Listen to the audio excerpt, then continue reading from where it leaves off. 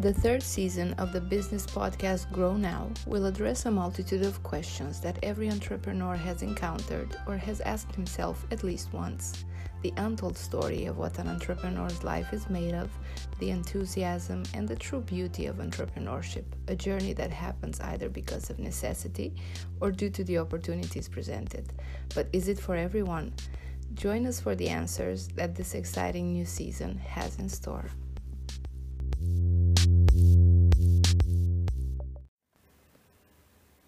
Hello, my dear friends and listeners, and welcome back to your preferred podcast.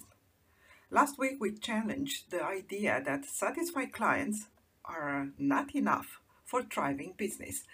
And I had a beautiful opportunity this week to go deeper into this topic while I was sharing a live interview with one of the best coaches here in Paris and to speak to his high-level entrepreneur clients.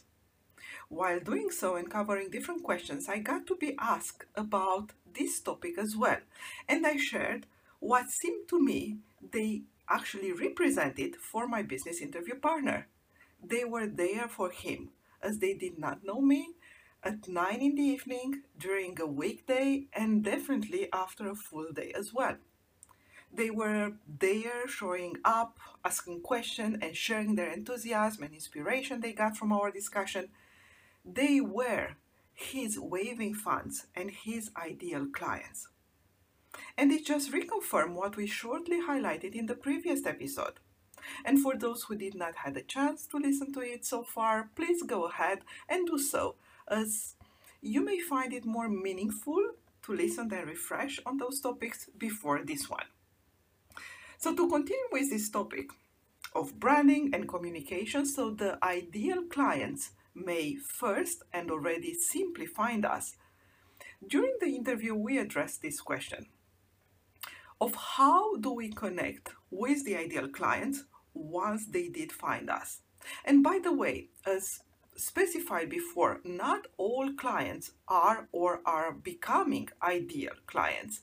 Yet, any kind of business needs a good share of those ideal clients in order to grow and to thrive. So how do we find and build that ideal client relationship? The reality is, as mentioned many times, that people pay us with their time first. And they find our name thanks to our branding and marketing. Sometimes someone mentioning your name to them. They tried to find out more about you, and they came to one of your events, maybe listen to one of your podcasts, maybe read one of your articles, maybe visit one of your stores or business locations, depending the type of business you are in. Something you did well, so they found you already. Now, not everyone who finds us become our ideal client. Those waving fans we are keep speaking about. What it takes next is for them to resonate with what you are sharing, what you are selling, what are your products and your services. And that may not be as easy when we do large communication, actually. When we are on the one-to-one approach, it's much tailor-made to their specific needs of the person that is requesting that meeting with you.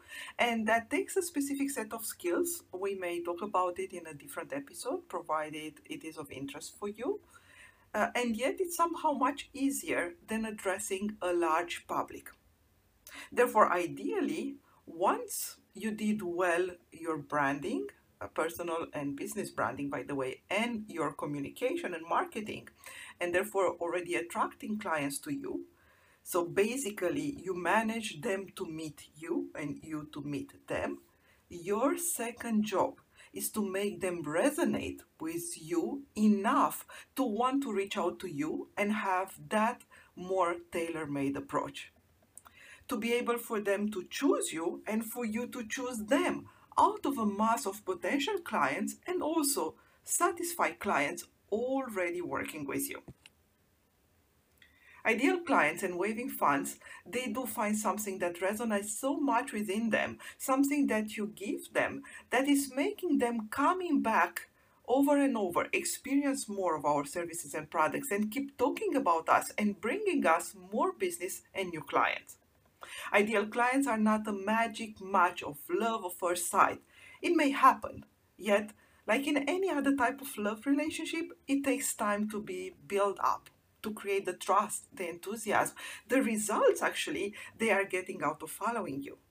And that, most of the time, never happens overnight, which means that us as entrepreneurs have some specific work to do so we serve them to the best and create that envy, that desire for getting more from us. Why?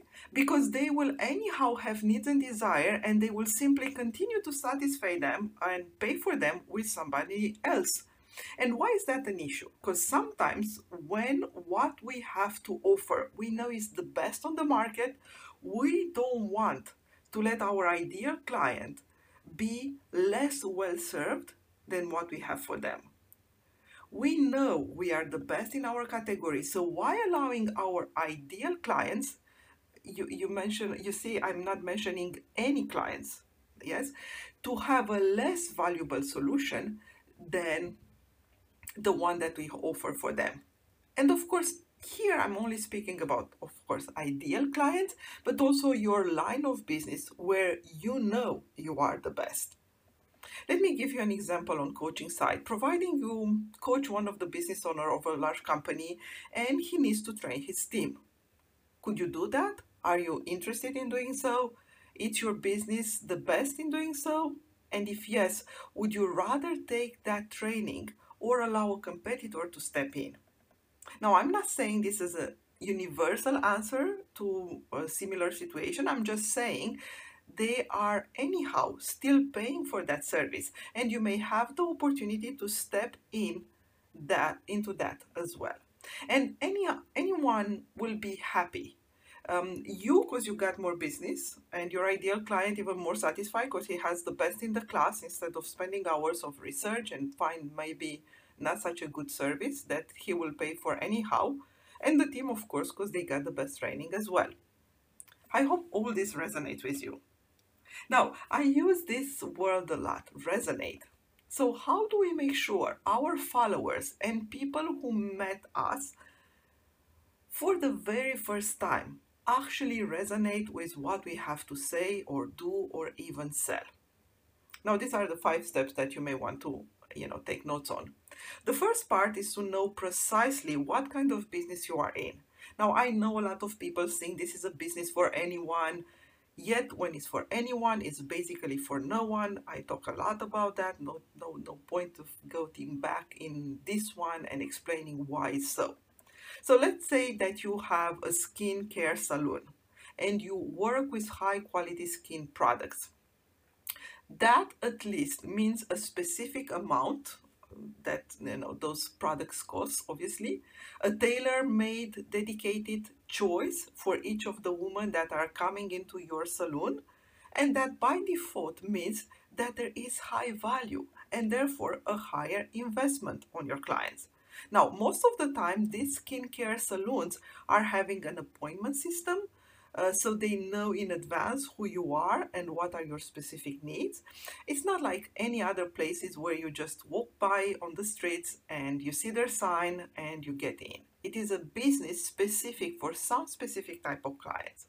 You see, hope this makes sense. What means a niche business? Second is know who you are in terms of, this kind of business has which kind of clients. So I'm talking here in general.